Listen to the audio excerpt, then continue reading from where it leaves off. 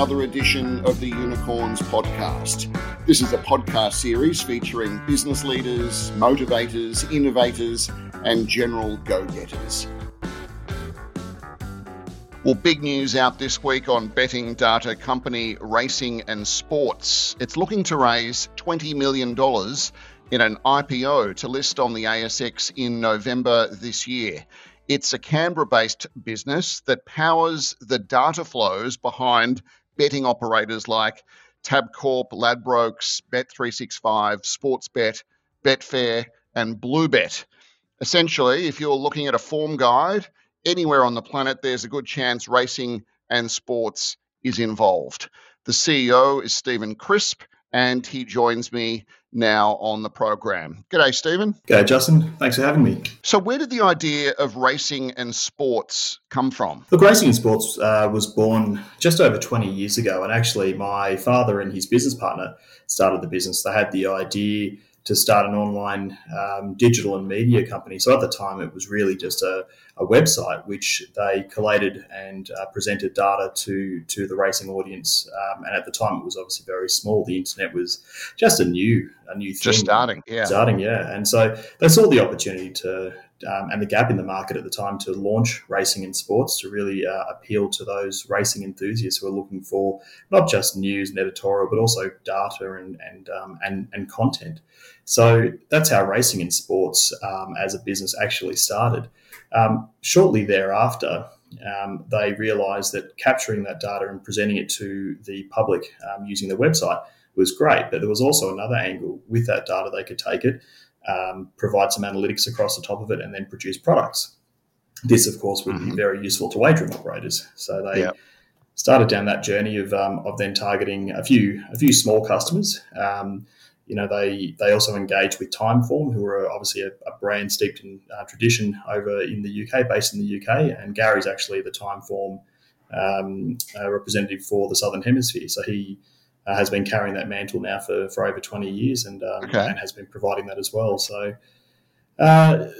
really the company started, from that website digital roots, but it's now, obviously evolved into quite a different beast as we see it today.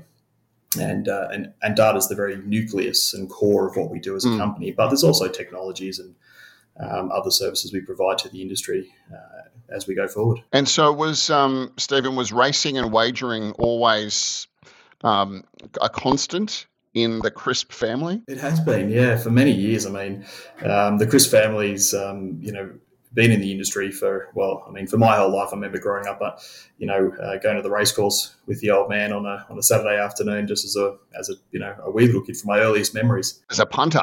Yeah, that's right.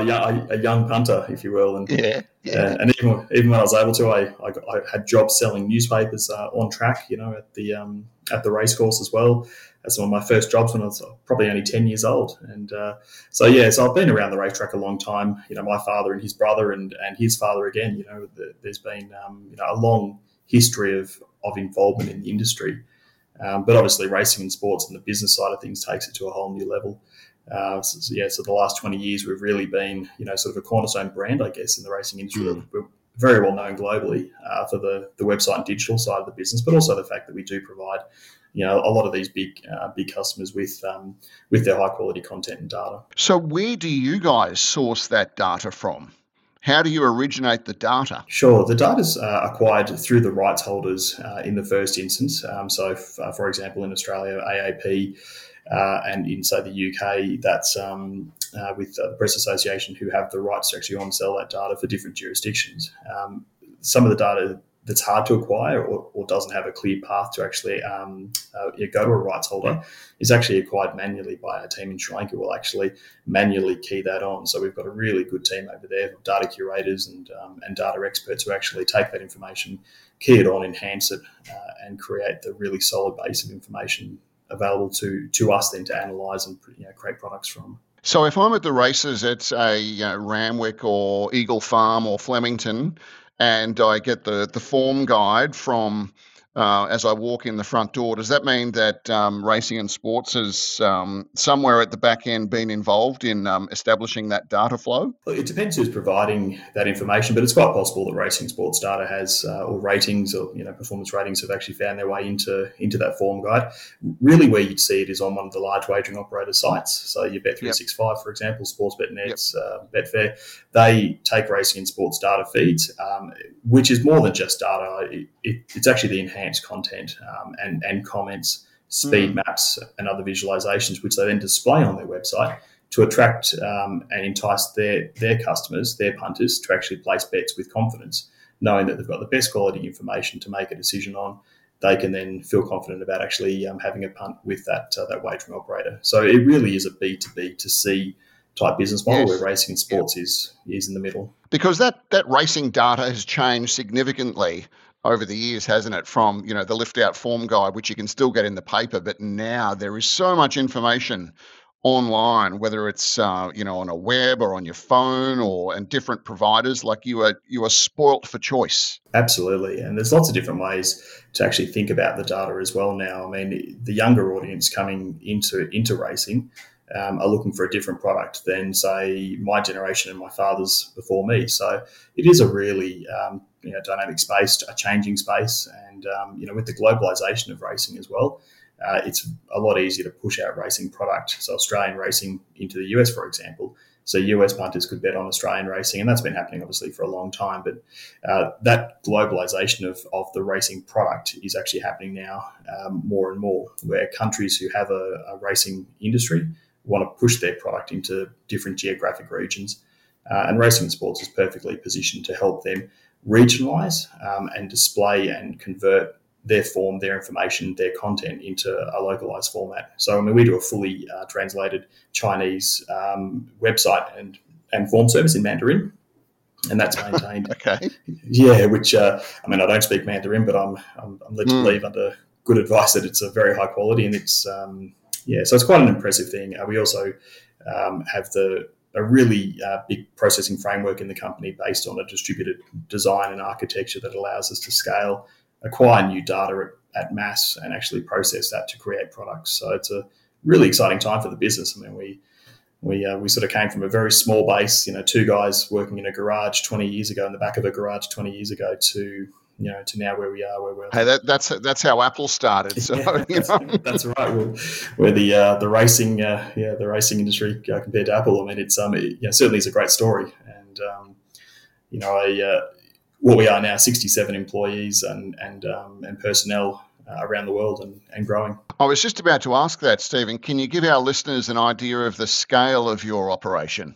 Yeah, so we have our headquarters here in Canberra, which is great. It's right in the middle of Sydney, Melbourne, and only a stone's throw from Brisbane on a plane.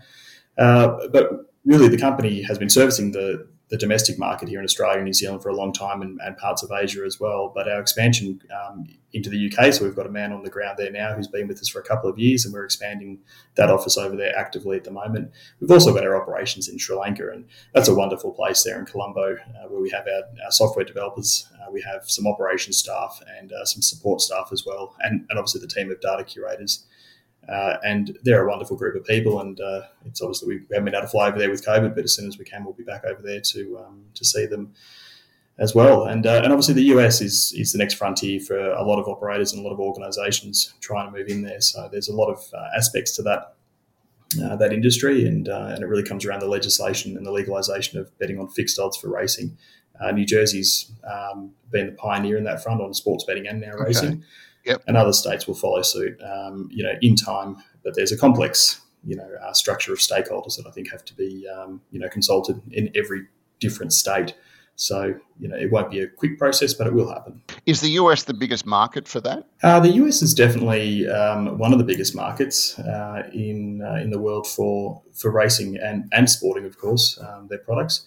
So it definitely is, is something that everyone's eyeing off because the size of market is so big. There's obviously lots of opportunity for us all to provide wagering operators domestically in the US with fixed odds pricing, but high quality content information, and also digital services as well. So it's definitely not as mature, I would say, as say Australia is. I mean, Australia's really Yep. been at the Okay. forefront of racing, and we've had some real pioneers, guiding and shaping the way Australian racing is actually, and it's not perfect, but it certainly is, I think viewed as one of the most mature racing, products anywhere in the world. Well, the good thing about your business is that it's 24/7, right? Like there is if there's a race or a sporting event or something, like it is happening literally every day around the planet. Absolutely, yeah, and we have a 24/7 team, and they're based in Sri Lanka, and we also have an extended hours workforce here in the headquarters in Canberra as well. So, yeah, there is racing happening all the time, and it's really exciting. So whether it be thoroughbreds, harness, greyhounds, we're covering it. We've got data, and it's a very exciting time to be in the business too. With the advent of COVID, I mean, obviously not a great thing to happen, but for global communities. But as a business, it's pushed a lot of people online. And I think that's actually seen a real kicker in Racing and Sports' business model. And we've been preparing for this growth for several years now, so it's good to be in a position to take advantage of it. So maybe just amplify that a little bit. Everyone's talking about the impact of COVID on their business. How has the pandemic helped or hindered racing and sports? Yeah, look, very early on there was a slight bump in business, but it quickly resolved after a few months when racing industry started to come back online. And I think actually in Australia it's probably worth noting that Peter V'landys had a really big hand in actually preparing racing for this. And he obviously at the time didn't know, but when we had an outbreak of equine influenza many years ago, he I remember that. Yeah. Yeah, and that affected the industry quite badly at the time. And racing has tentacles into lots of different parts of the community, and I think the impact was actually quite widely felt. But the plans that Peter put into place to protect the industry should that happen again, and quarantining and regionalising racing, so jockeys and trainers and support staff wouldn't actually move outside of their local regions and things like that. So the racing industry was actually able to pivot very quickly and enact those plans to retain and maintain operations. And look, fortunately, Racing and Sports has also been part of that. We've actually been consulted to do media services for New South Wales and Victoria, where we send our journalists down to those sites, and we actually do all of the media work. We do all the interviews, we do all the quotes, and we provide that information to mainstream media, who then reproduce it, and then they can go and publish it. So our people are the only ones allowed on site under strict processes and protocols. Protocols. So what's the Stephen? What's the competitive landscape like for racing and sports? Are there any other players in market that are similar or doing sort of working in the same arena? Yeah, look, there are a couple doing similar sorts of things. No one does the same as what Racing and Sports does en masse. I mean, so with the business, that Racing and Sports has put together, we cover everything from the front end, digital and media services. We all the way through to our wholesale content, data and enhancement side, as well as wagering technology. So this is all around software as a service, hosted solutions that we can provide to wagering operators to operate their either back office or front facing capabilities. So there are a couple of natural companies that people liken us to, and one would obviously be bet makers. And they've done a great job educating the market to a business like Racing and Sports. We've obviously been around a lot longer than bet makers, and have taken a slightly different path to get to where we are today. And we look forward to entering the listed market sometime in the future alongside them. Well, let's talk about that. The press this week suggested an IPO is definitely on the cards, potentially next month in November. So can you let's talk about your plans then for a public listing? What's involved there? Yeah, we're definitely looking at something later this year, and that's really to take the business to that next level of growth and scale. Like I said, the last 5 years have really been spent actually building a lot of the internal systems and infrastructure and capability to allow us to exploit the global market. And then again, with COVID, that push to online across jurisdictions across the world, and the demand coming now to us from our customer base of our corporate bookmakers of all sizes has really pushed the business to a point where we now need to realise that growth plan. And does it obviously going public is that pathway to allow for extra liquidity? Absolutely, it allows us access to additional markets and ability to raise capital should we need to or want to take the business into a different direction, potentially look at acquisitions down the track, and those sorts of exciting opportunities. So we're entertaining a couple of options at the moment, but IPO is definitely one of them. So, what sort of state is your balance sheet in? Presumably, it's in pretty good shape if you're thinking of a public listing. Yeah, the company's been it's never had any debt on its books, and it's always been profitable. I think it's been profitable for 15 or 16 years straight. So it's been run really well. We keep our cost base well under control, and we obviously use innovation, IT, and automation to actually reduce our overhead of actually doing what we do. We deal with a lot of information, a lot of data, create products, and as we say, it's a 24/7 operation. We process information and data 24/7 as well. So the business has actually been run very lean to date, and we continue that. We will continue that as well as we go forward. We don't have unnecessary spending. We really maintain that every dollar spent has to go towards generating product revenue or a customer outcome, a good customer outcome. So let's talk about how it's changed over the years. You mentioned, two men in a garage 20 years ago to now potentially going public. The birth of the internet. Then there was the tech wreck a few years after that, and the GFC, and now we've got a pandemic. And in the middle, there's been really good growth. So can you maybe just sort of plot out for us the journey of your business from its early beginnings to where it is now? Yeah, so really, really slow growth, I guess, in the first few years of the business when it was really just getting started and identifying the markets that it would move into. But I guess once those markets and customers were identified, the business grew relatively steadily up until sort of the 2010, 2012 type timeframe, when a lot of online bookmakers came online, and I think the internet and online wagering really came into its own. So, Gary and Robert, who growing up, and seeing how hard they worked in the industry. I mean, I actually started working with Racing and Sports, just when it started as well 20 years ago. I was actually cutting code at the time, and on the Really? Racing and Sports website. Yeah, so Okay. I've been involved for a long time, and even though I've gone off and done my own things, in that time, I've always been connected to the business and involved in some way, whether it be from a technology advisory, strategic point of view, and more so in the last 5 years, I've been getting heavily back involved in the business to the point where I've come back in full time. So it's it was quite a exciting time when the company left the back of the garage in Gary's house in Canberra and moved into its first office, and that was a really exciting milestone for everybody. Big move. Yeah, it was, and I still remember that quite well.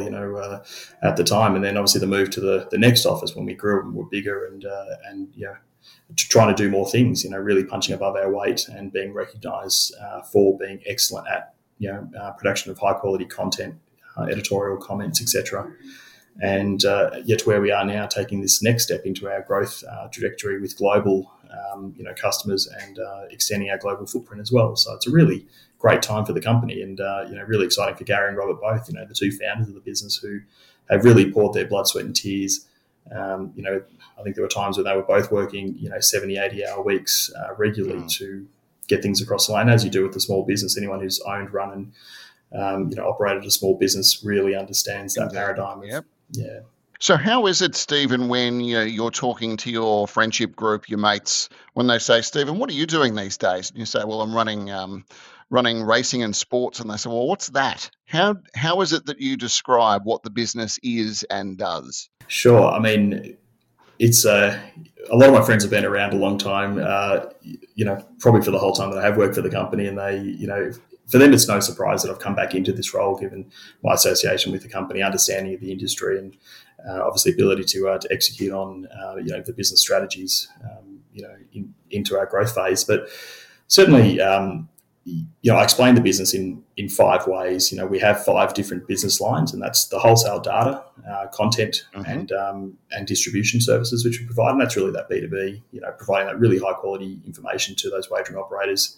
And then we have the digital, the wagering technology and services side of the business, which is really around our software as a service tech side. So this is the newest part of the business, and this is something we're really excited about because we're using our database and our enhanced information and analytics to drive technologies like pricing managers and trading solutions, and also some really innovative wagering front-facing technologies that are due to be released in the next year. So that's really exciting. We also have specialist data services. These are sort of once-off services where people come to us and ask us for a high-quality analytical-based product, and we can produce those using our internal platforms and systems to do that. Then there's the digital and media side, which we're probably best known for, is the website, and everyone uses that. It's a free resource. There is a little subscription-based service on there for people who want to join up and actually buy a enhanced product, and we're looking at actually expanding that as we go forward as well.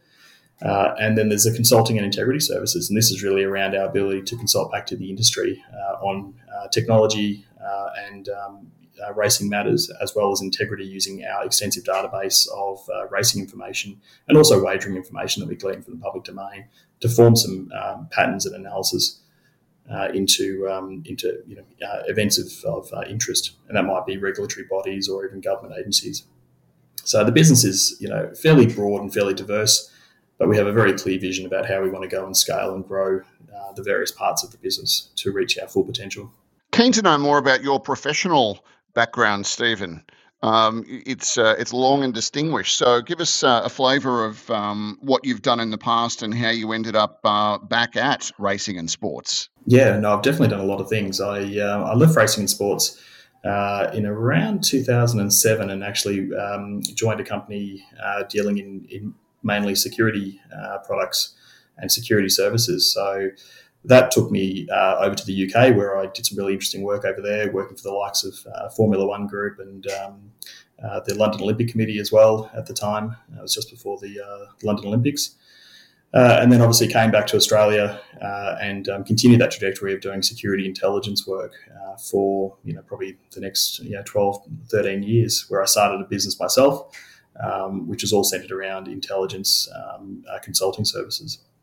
So, and that company I actually sold last year, and now have moved back into Racing and Sports. So, having said that, I've always been associated or linked to the company in some way, shape, or form. So I often turn up at different racing events, and doing a lot of travel as well with Gary over the past few years, really to get the footprint in the European, UK landscape, and to start growing the business with the view to coming back in full time to take over. So it's been a slow process in some ways, but it's actually happened very quickly in others. So, my background actually lends perfectly to this sort of business because, without saying a lot, intelligence really centers around grabbing a lot of data, creating some analytics, creating some end product, and coming to some conclusions. The racing industry is very similar to that as well. I mean, you have your raw data, you store it, analyze it, create some products, and provide punters with a realization. So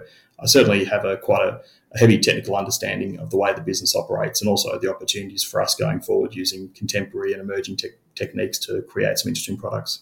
And so, just finally, I suppose let's look ahead. Let's give those punters, when I say that, maybe retail investors, a reason to take an interest in the business, potentially if there is an IPO. So, what's the blue sky for Racing and Sports, Stephen? Yeah, Racing and Sports has a really mature and established foundation of customers. I mean, long-standing customers, some stretching back 20 years. It has that brand and reputation in the market for trust and integrity and ability to deliver, and it also has invested heavily in its data holdings and processing of that raw data into information products and then into racing knowledge products as well. So we're looking to take that, build on it into new jurisdictions in UK and Europe and across the US when that market becomes available to us, as well as move into different disciplines such as sports and acquisition of sports data in the same way we do racing, to provide those analytics. Also, the wagering technology space that we're in, our technology has been widely reported from the industry to be one of the most, if not the most sophisticated trading and pricing capabilities out there. So it's really exciting for us to be on the forefront, like we always are, with these technologies and capabilities. and push those into new clients, new geographic regions when they become available to us. So there's a lot of growth, a lot of potential in the market now. And as I say, that globalization of racing, we're right in the middle of it, and really prepared to take that next step in terms of our growth and evolution as a company. Well, certainly a company to watch in the future, and we wish you all the very best for the years ahead. Stephen Crispe from Racing and Sports, thanks for joining us on the Unicorns podcast today, and all the very best for the years ahead. Wonderful. Thanks so much, Justin. Do appreciate it. Speak to you soon.